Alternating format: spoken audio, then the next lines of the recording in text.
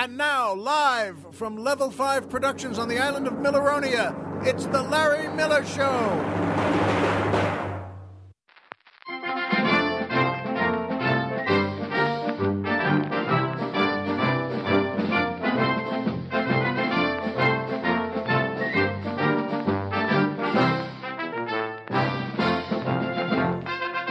Good evening, Mr. and Mrs. America, and everyone who loves lottery tickets.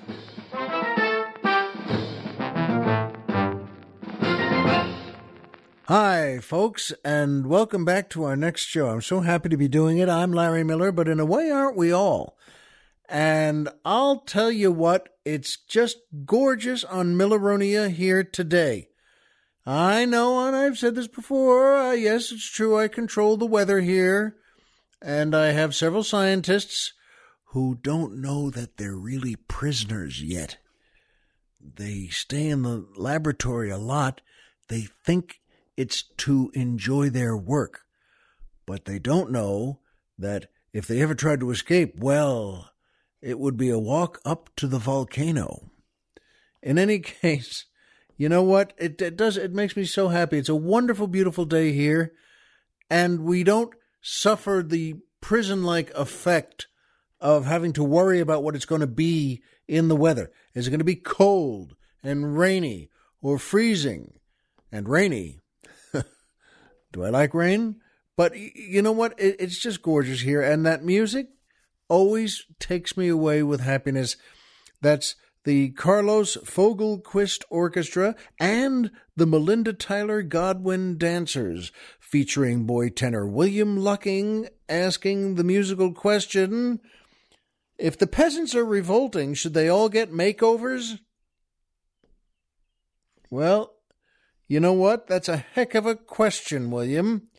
And also, it starts as what makes it a great question is just the beginning. If the peasants are revolting, wow, there's an image not only from movie land and, well, horror movies a lot, but peasants, holy mackerel. And, but should they all get makeovers? I said to the Colonel Jeff today, I said, you know, the word makeover sounds like something from England in the 30s. It sounds like, well, we need to get her a makeover. But the Colonel thought, and I agreed, that word is still in use, and it just gives a little offbeat, classy sound to the whole thought, not unlike peasants revolting. So, first of all, if the peasants are revolting, should they all get makeovers? And I wanted to know, are these the peasants who are all carrying lit torches to Dr. Frankenstein's castle? So if that's the case, it's not the peasants' fault. Hey, they're just marching at night in the rain. And you already know I don't like rain. Plus, isn't it amazing to you that the 3 assistants in every horror movie for all time, forever, they're always one cruel, ugly old woman, one hunchbacked assistant the doctor promised to someday help, and one really young, sexy, blonde nurse. And yes, I was thinking of Terry Garr in Young Frankenstein. It's a very good movie, Young Frankenstein. Well, with Gene Wilder and Peter Boyle, who's since passed on. And what a great cast in that. And Marty Feldman plays the assistant, the slightly goofy-eyed assistant, but he's always been great in everything. And Cloris Leachman she is terrific in everything. And she plays the older, and they all have great accents. With the German accent, and they're always speaking, well, too loud. Intentionally, they're doing that on purpose. But boy, oh boy, I don't think you can beat Terry Garr in anything, frankly. I know her, and I adore her. And she's a great actress, great in drama, great in comedy, and always has been. And yes, she's unbelievably gorgeous. She's, oh, come on, pretty. And that's, remember, the category where you just see a picture of her, or or meet her in person and you're just going to say, oh, holy mackerel, come on. And she really is. God bless you, Terry, and good luck. And so in any case, I don't dislike horror movies. I don't like horror movies today. I don't like to be scared. I never liked being scared. Never liked it as a kid, and I don't like it as an adult. But, well, if the peasants are revolting, should they all get makeovers? My answer to that would be, you tell them. I mean, I don't think that's a good group. Marching with the torches, and the torches are lit, and it's raining and it's freezing. It's night. It's always about 11 at night. And, you go over to that group and just say, you know what? Before you go to the castle, everyone step off to the side here, and we're going to have hair and makeup take a look at you. And I'll just like to inform you that if you do say that to them, if you do go up and say that to them, I believe hair and makeup will have to take a look at you. And the medic on the set will have to take a look at you, and that medic might just say, I remember one in England, she was just lovely and tough as nails in a good way, knew how to fix anything. And this is someone who had been in the battlefield saying, here, let me just sew that up and pull that thing out. And she would and could. In any case, though, you know what? I'm just glad if the peasants are revolting, should they all get makeovers? Good question, William Lucking. Good musical question. And should they all get makeovers? I don't think so. And not just because I don't think either of us would want to tell them that. But you know what? Good question. But let's leave the peasants with their torches just the way they are. And they can be afraid of Dr. Frankenstein or whoever lives in the castle.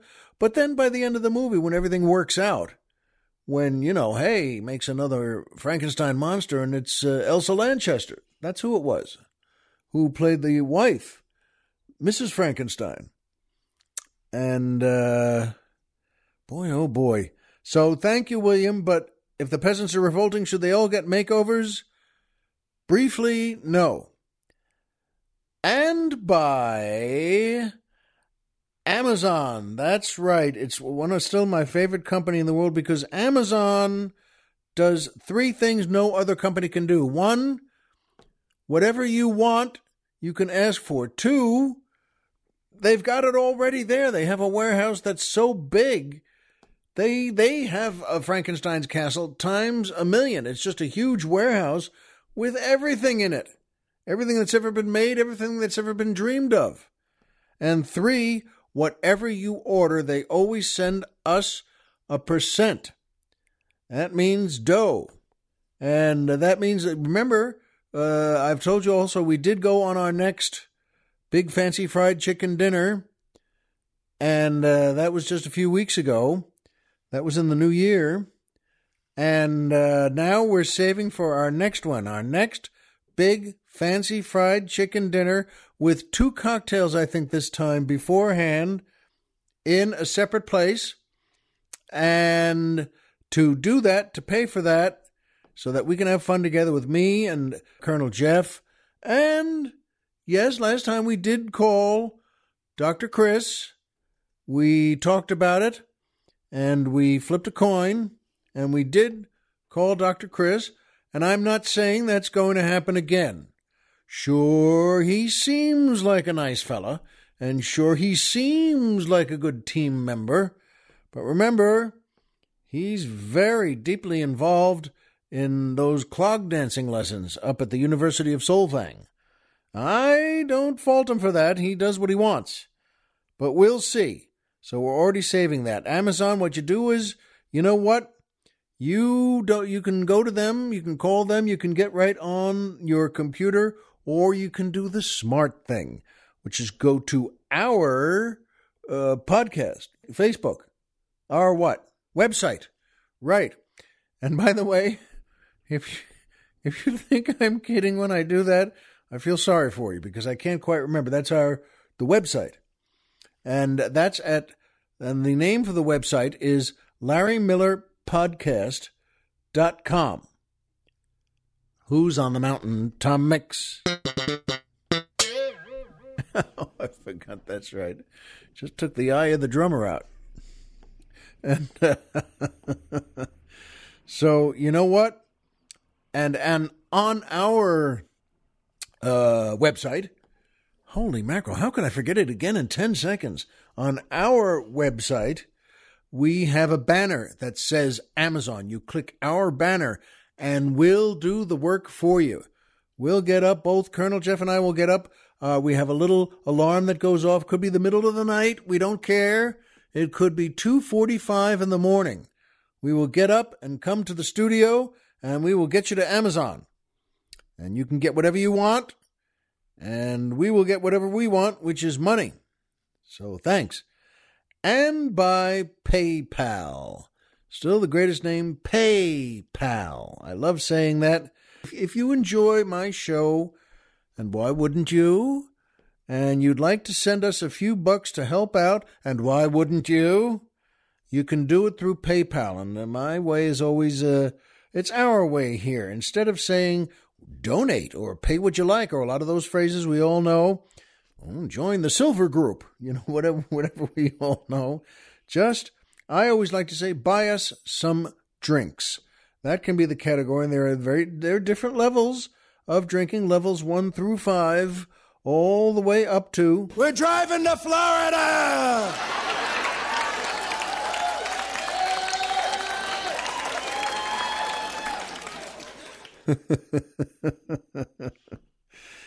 I get a big smile out of that. A good smile, too. It's wonderful writing comedy, and it's wonderful performing it and making it into good pieces, whether they're just a minute long or 40 minutes long.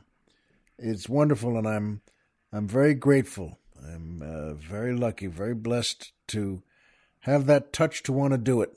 So that one made me feel good to remember. You know what? It's great. I've said this many times over the years to other comics, other people who don't quite know what stand-up is or what comedy is, and I always say, you know what? It's wonderful being in that room on that stage. It really is. And I love theaters, maybe most of all. I've worked many, many nightclubs, and I love them. But theaters are just made for it. They just have a nice setting. Could be a newer theater with just 4 walls and lots of seats and 1,000 or 2,000 or 3,000 seats. But you know what? The older ones that are kept so well, America and Canada have so many, well, I'm sure all over the world too, but so many theaters that the local communities keep going, and they fix them up, and they make collections, and they give their own money, and they give their own time to help. And that's what I felt like, just hearing that crowd laugh and cheer, and that one guy go, yes! That's a fellow who's driven to Florida. I think he's been on that trip. In any case, look for the PayPal banner on our website, too, at LarryMillerPodcast.com. Who's on the Mountain? Tom Mix.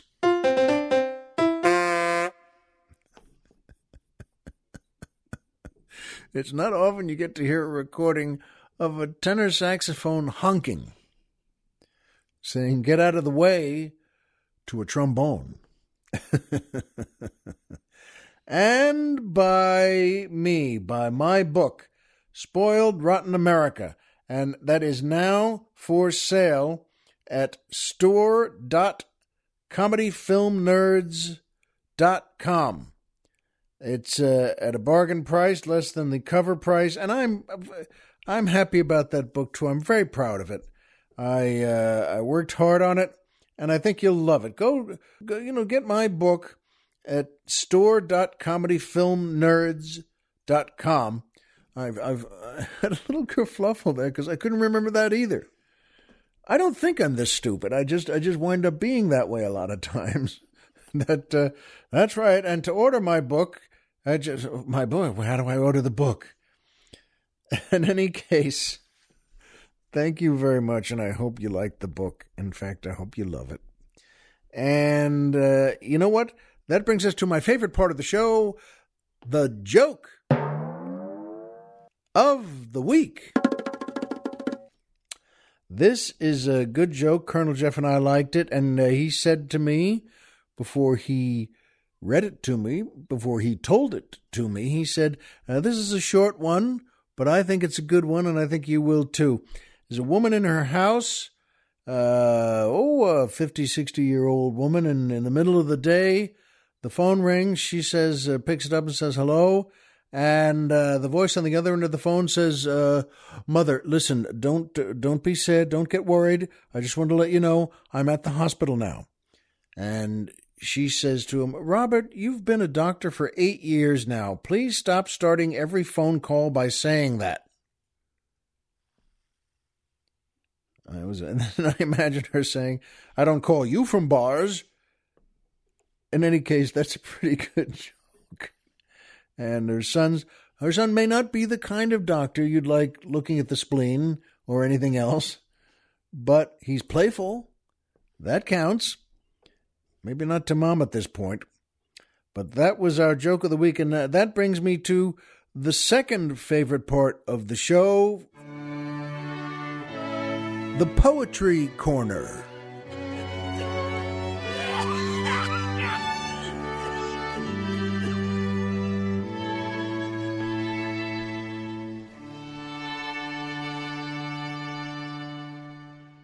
Boy, that's a nice group there. The string quartet sounds like.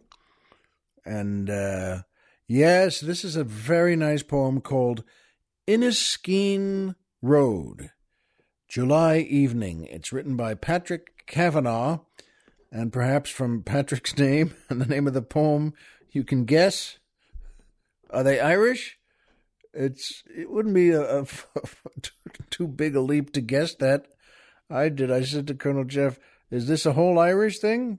All right, fine. Patrick Kavanagh was lived from 1904 to 1967, and he wrote this one, and I think you're going to like it. Inniskeen Road, July Evening. The bicycles go by in 2s and 3s. There's a dance in Billy Brennan's barn tonight. And there's the half-talk code of mysteries and the wink and elbow language of delight. 8:30, and there is not a spot upon a mile of road, no shadow thrown that might turn out a man or woman, not a footfall tapping secrecies of stone. I have what every poet hates in spite of all the solemn talk of contemplation. Oh, Alexander Selkirk knew the plight of being king and government and nation. A road, a mile of kingdom, I am king of banks and stones and every bloomin' thing. Good. Isn't that nice, by the way? A great way to look at, well, Inniskeen Road on a July evening. And the road is saying, I am king of banks and stones and every blooming thing. And so thank you, Patrick. I'm glad you wrote that. Patrick was good with words. And by the way, he early on, for interest's sake, in Ireland, from the country of Ireland, the country area, not from bigger cities, he wrote poems, published them in a newspaper, and he had a brother who was a teacher in Dublin. And the brother convinced him to come to Dublin to establish himself and succeed mightily. Writers in Dublin didn't take him seriously. They thought he was a country farmer. In the 50s, he and his brother Pete published a weekly newspaper called Kavanagh's Weekly.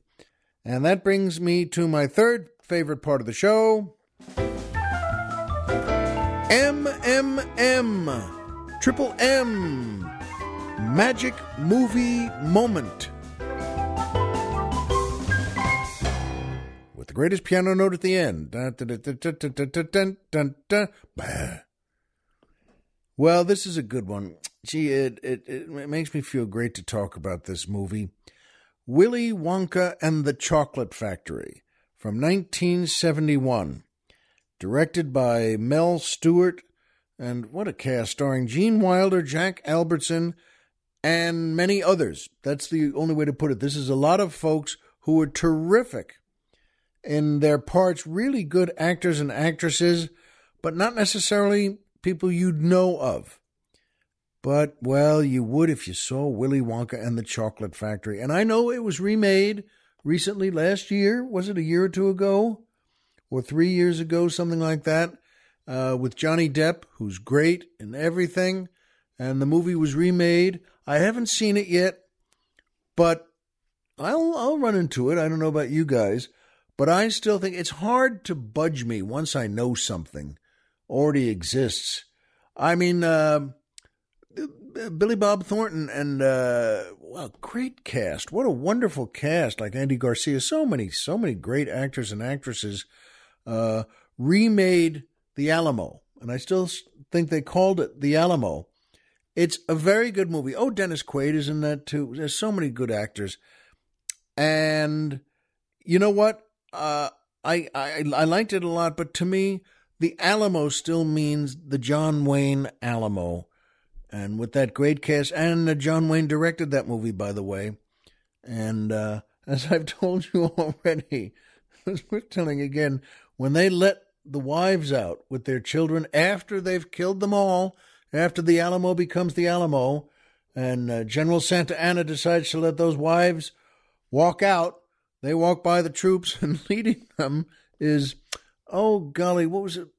Peggy O'Brien or something like that, or Carol O'Brien. I'm sorry, I can't remember her name. She's wonderful, and she's gorgeous. And that has a point in that movie, because at the very end, she walks by. Good Lord, she's 5'10", and has one of those pioneer skirts that goes right down to the ground, and a big fluffy blouse. And there's a reason it's fluffy.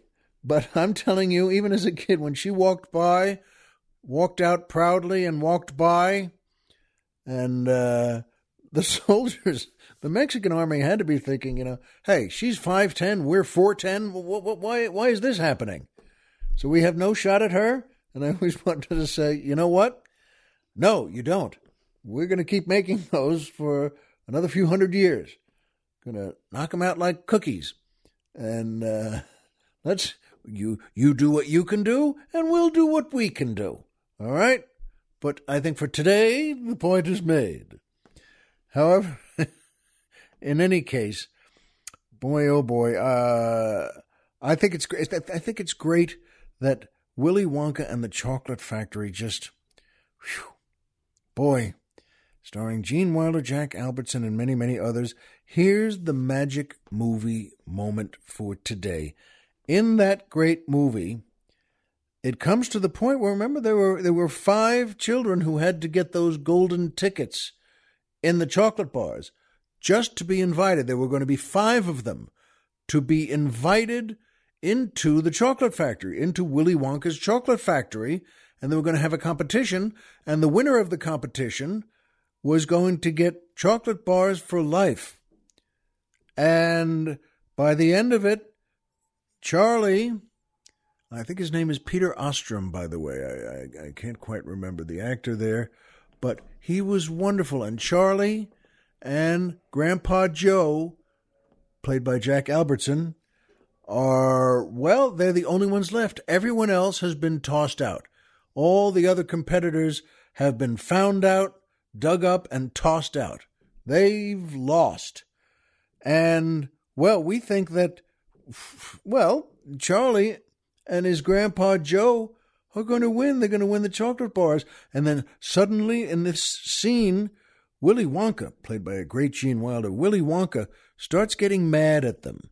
He sits them down and he just says, I don't know what you think is going on here, but you just failed completely because you, number one, stole one of my liquid formulas just so you could drink it without my permission and then float up to the top. And he's getting madder and madder at them. But it hurts us. It hurts us watching. Not just Charlie and Grandpa Joe to hear it flung at them. And they got the Gobstopper, the famous candy. They have the Gobstopper. And Willy Wonka just says to them, well, all right, go ahead. You can steal it. You can give it to Slugworth. That's one of the ideas. And even Grandpa Joe says, why don't we just give it to Slugworth? He was the enemy, the rival factory that was going to put Willy Wonka out of business. And they were just going to get rich from that. They thought Slugworth would make them rich. But Charlie rises to the occasion, and in good acting and good directing, he doesn't do that.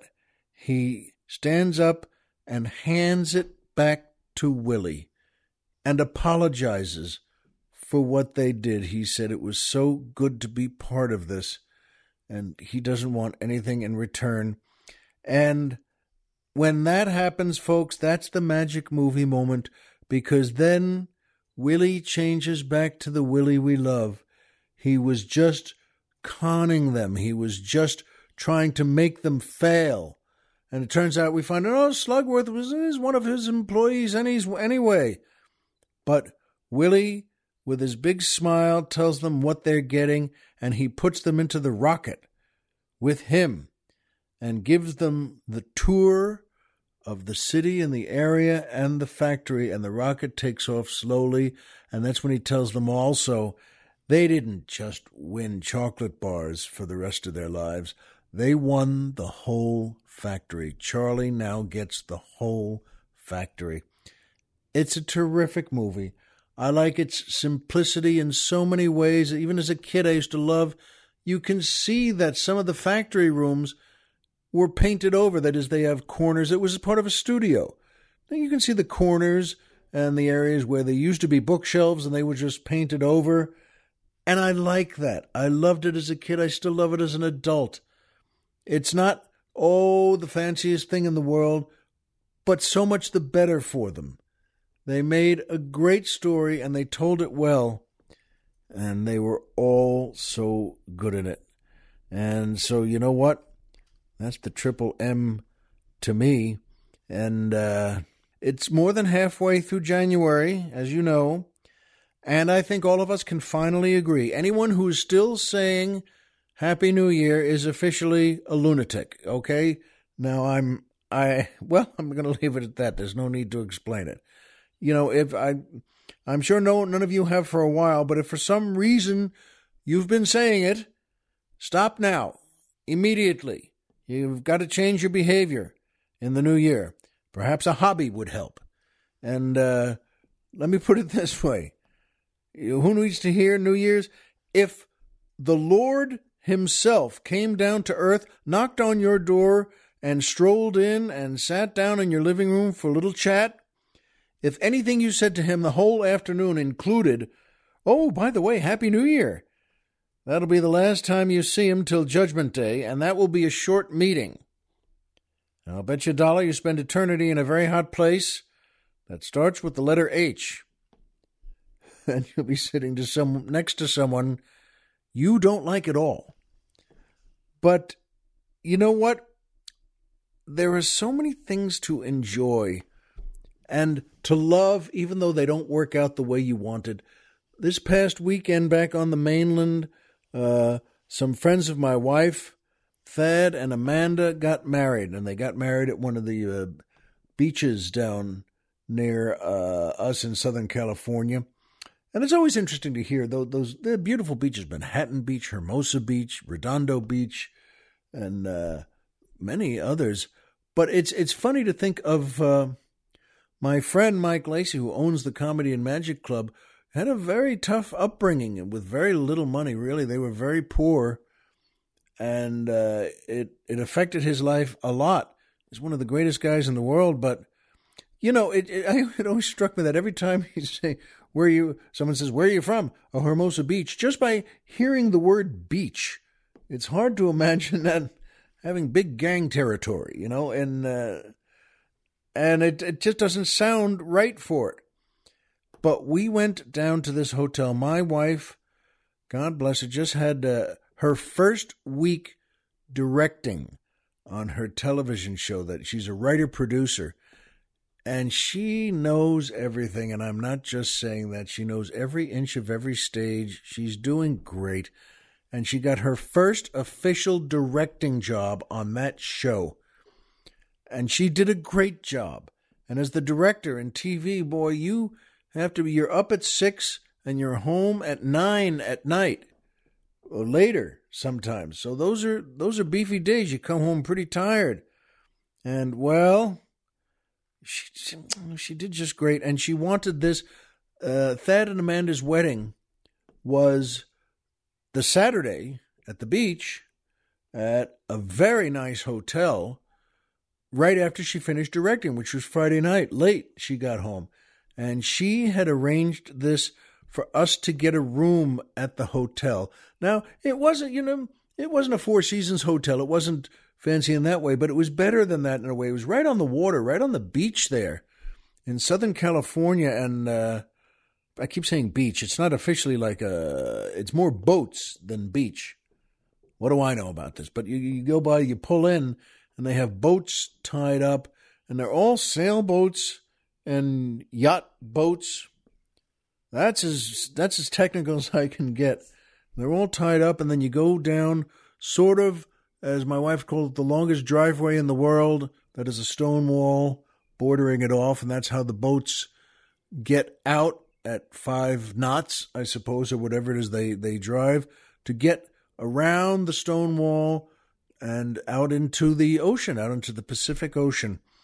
And there are seagulls that really crack and quack and that's which, by the way, doesn't appeal to me, but that's all right. She got us a suite, a room right on the ocean there, right next to the boats, and there are a lot of them, and right next to where the seagulls are, and they come by and they sit down and they rah, rah, rah, rah. Plus, I didn't even know that night they were making some wild sounds. I mean, it sounded like barking sounds in a way. I don't mean like dog barking, but kind of rah, rah, rah. And it turns out I finally asked her the next day, what were those things barking like that? Are those seagulls too? And I didn't even know till she told me this is seal territory and sea lions. They're all over the place, and they have a little raft near the stone wall there where they all congregate, and those are the sounds they make.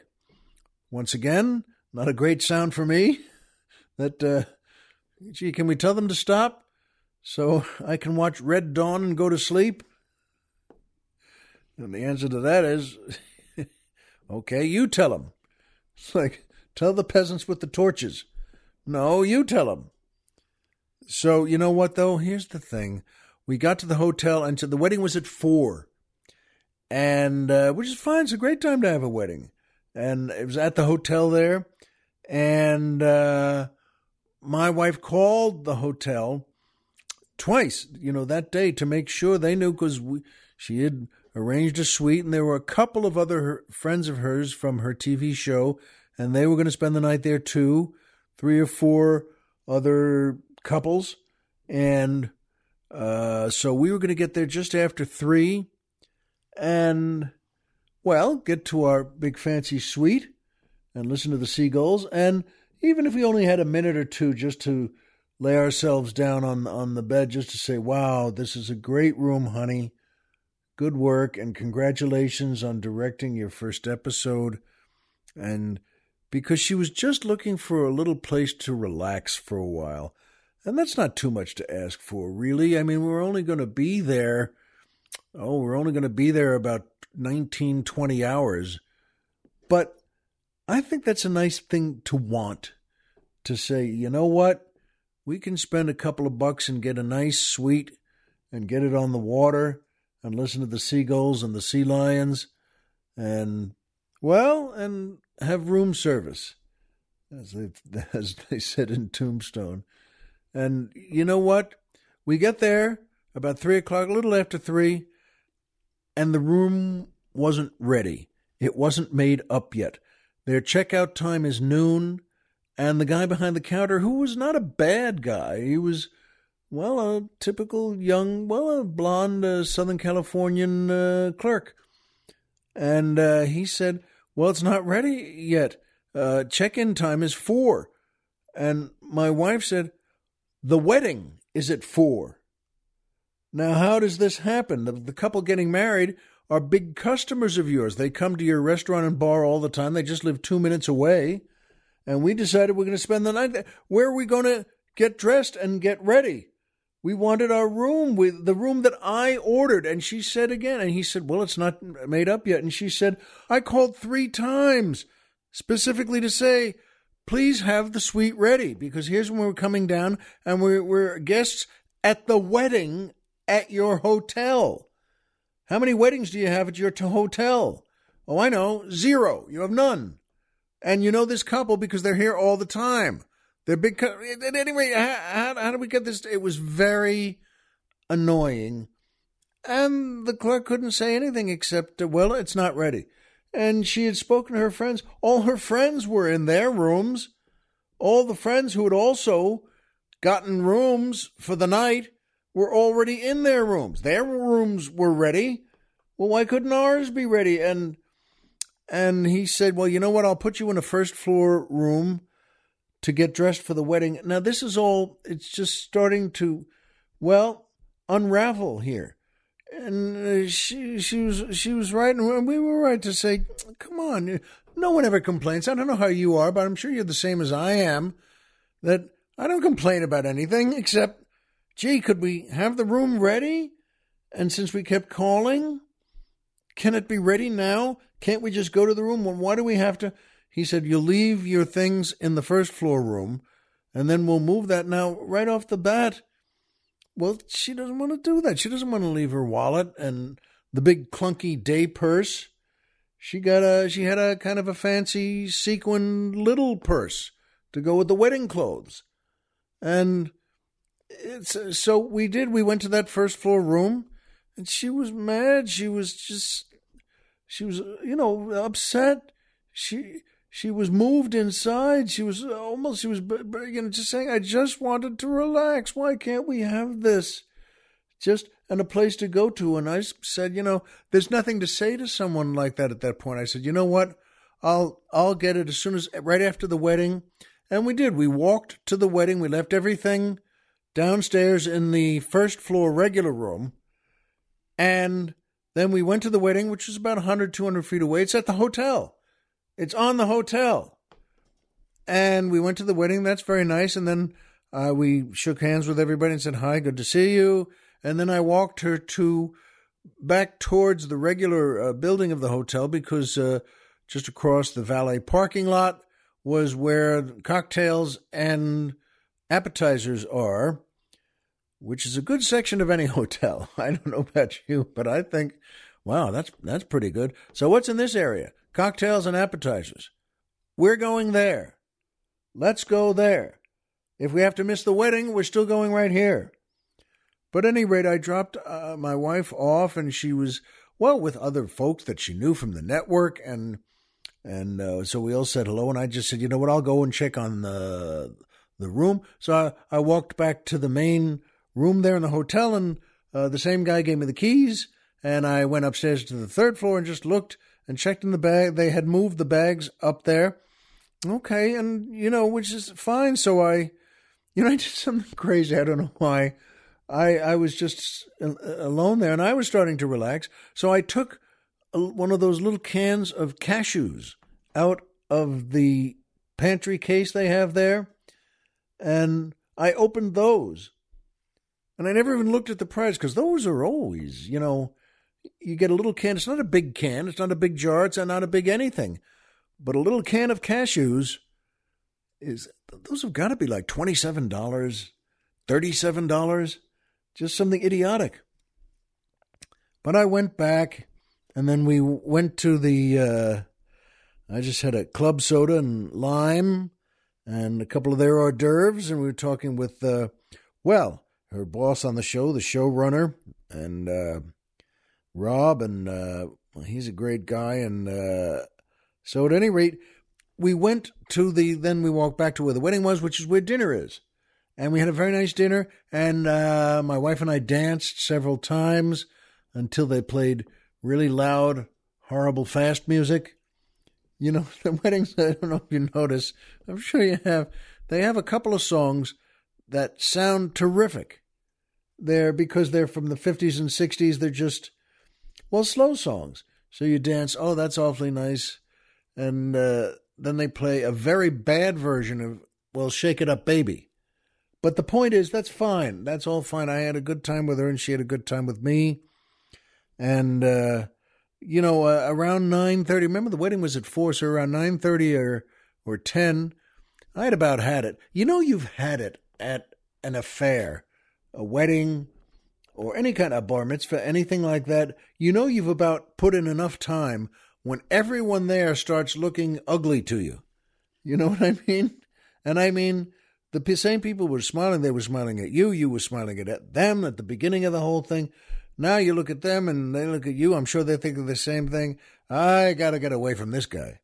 And so, you know what? My wife said, do that. Go up to the room and just relax there. And you can, get into your pajamas. Hey, take a shower, relax, and turn on Red Dawn or whatever's on there. And she said, I'll be up in an hour or two. And she did. She came up in an hour or two, a couple of hours, and she was really hungry again. She wanted to get some Domino's pizza, and the hotel gave her the number, call this. But you know what? Then they didn't say, you call Domino's, that we don't deliver to that hotel. Why? Isn't it like the best place around here? Could you? And they said, well, no, you know what? But there's another place that's not too far away, and they'll deliver. You mean another place just like you? But we did that. She ordered a pizza, and they got to our room, and I didn't feel like having any. I was happy in bed. I had taken a shower, and I was in my fancy Hugh Hefner pajamas. If I had a little more time, I would have drawn in a fake mustache to go with the champagne bucket. At any rate, though, you know what? There were several other things. This is not about how bad this was. We had a good night's sleep in their bed. It was a good bed, too. And the next day we woke up, not late. We woke up, about 8 or 8:30. And I ordered us some breakfast, and we got ourselves, same thing, showered up. And they had a big bathtub, too, with 4 legs on it. 4 monkey paws or whatever they have. I don't know why they always have to do paws on a bathtub, but they did. And she wanted to take a nice bath, and we had a good breakfast. And I guess the theme of this is, you know what? Sometimes you want things you just don't get. And she was sad and upset. She just wanted to, after putting in, such a rugged week directing, and it was a great thing that she was thrilled to get.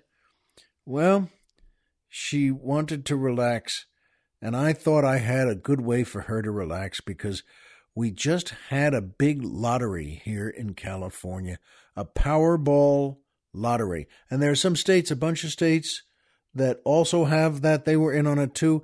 And the reason this one was fairly known to all people, I'm not a big lottery ticket getter.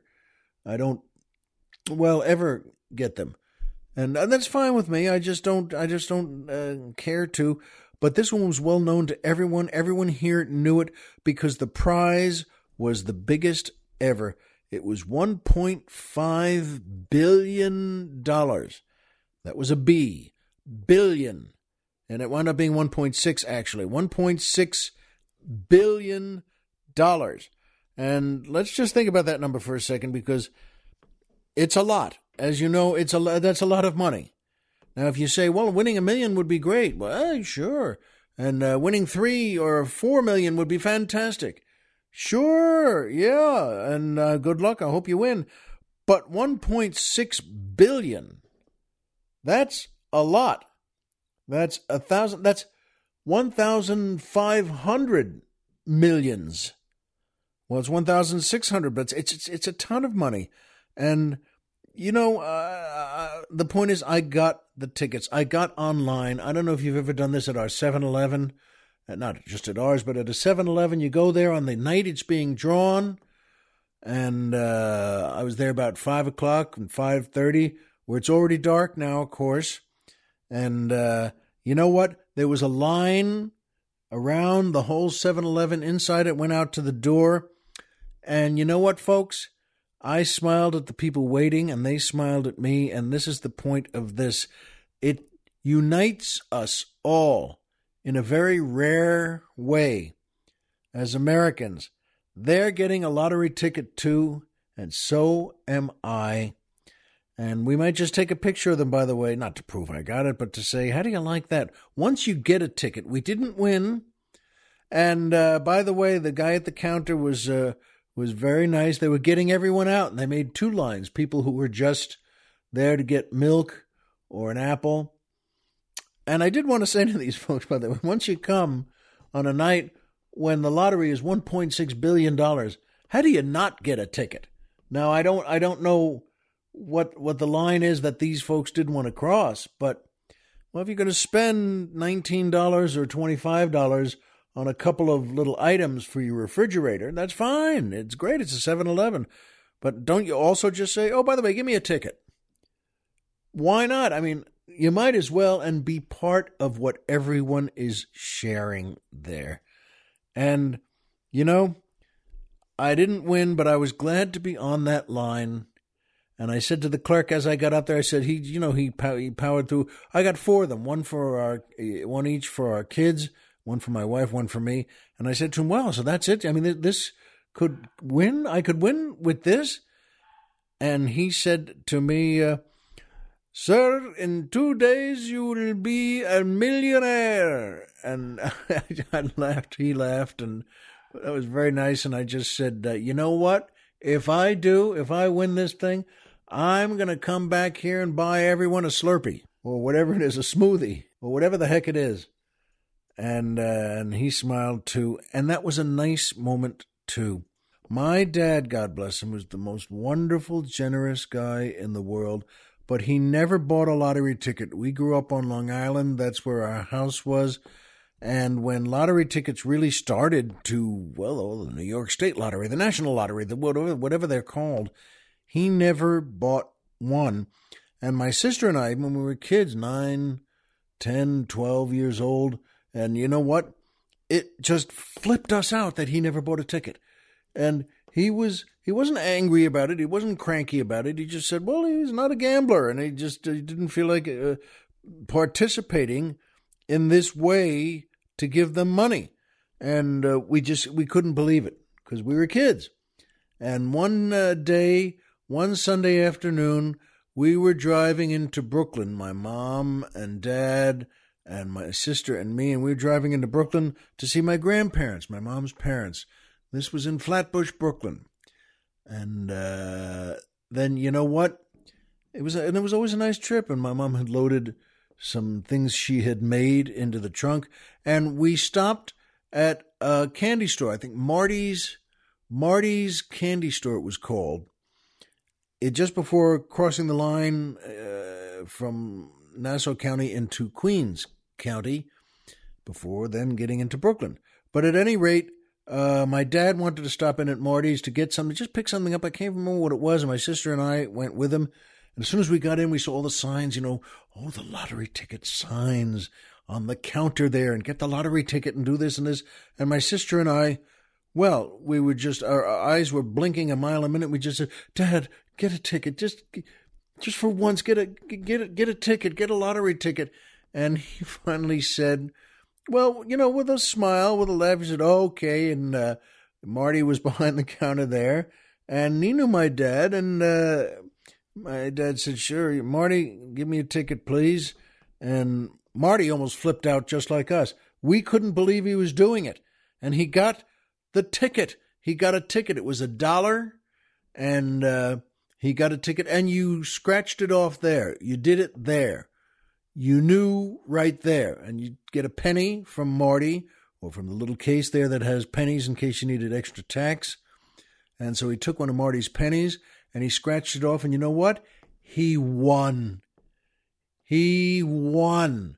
Well, it wasn't $1.6 billion, It was $1. He won $1. And we just almost fainted. We flipped out so much. You won! I can't believe it, Daddy. You played it and you won. He won $1. And he was glad we were happy. And then he asked Marty for the $1, and Marty gave it to him, and Marty held out another ticket and said, all right, you ready for the next one? And my dad said, what do you mean am I ready? And Marty said, well, everyone always buys another one when they win $1. You won $1. So why don't you get the next one? And my dad, who once again is very generous, very loving guy, but he couldn't understand that. He didn't want it in the first place. He just said, no, I won $1. I'll take the $1. And Marty looked at him the way my sister and I looked at him. We, the three of us, couldn't believe it. Marty just stammered for a second and said, no one does that. No one had ever done that in his store, had just won $1 and taken the $1. Well, he had just met my dad, and my dad said, no, you know what? And he turned to us and he said, I thought you'd be happy for the ride to Brooklyn. I thought I'd get a ticket and you could finally say, hey, Dad got a ticket. Well, I did, and I got $1. I won $1, so shouldn't we all be happy? And we just looked at him going, ba, ba, ba, ba, ba, ba, ba, ba, ba, ba. We couldn't believe it. We all got back. He kept the $1. We all got back in the car, and my mom was there with her knitting. She always used to like to knit, and she's in there in the front seat, and we couldn't believe, Mom, you wouldn't believe it, Daddy. God, and he won $1, and then he just took the $1. And my mom was just smiling and shaking her head, because what wife doesn't know her husband at that point? And she just said, I could have told you he would have done it that way. I'm astonished he got it in the first place. And then my dad said to my mom, he said, well, I thought it'd make him happy for the trip, for the ride, and I don't need one of these things. And we were, my sister and I, on that trip, didn't look out at the windows, didn't look out at hotels or other cars we were passing. We were just staring straight ahead into the seat in front of us. And our eyes were blinking. We just couldn't deal with the fact that my dad never got another ticket. But I'm happy the same way that I got a $1.6 billion try at this thing. Well, we didn't win, but you know what? Like the clerk said to me, you smile and think, well, maybe I will. Maybe I will win. And you know what? When it gets up again to 1.7 billion, 2.2, this is a lot of money. And at that point, I'm sure I'll be online at that 7-Eleven again. And I'm sure I'll be smiling with all the people on the line. I know that. But you know what, folks? You and I know a lot of the same things. Homer is Homer. Pluto is a planet. And remember, as always, if you walked out of bed today and had a job to go to and a home to come back to and someone there who cares about you, folks, the game's over and you've won. And that's the truest thing I know. Be well, and we'll see you here next time.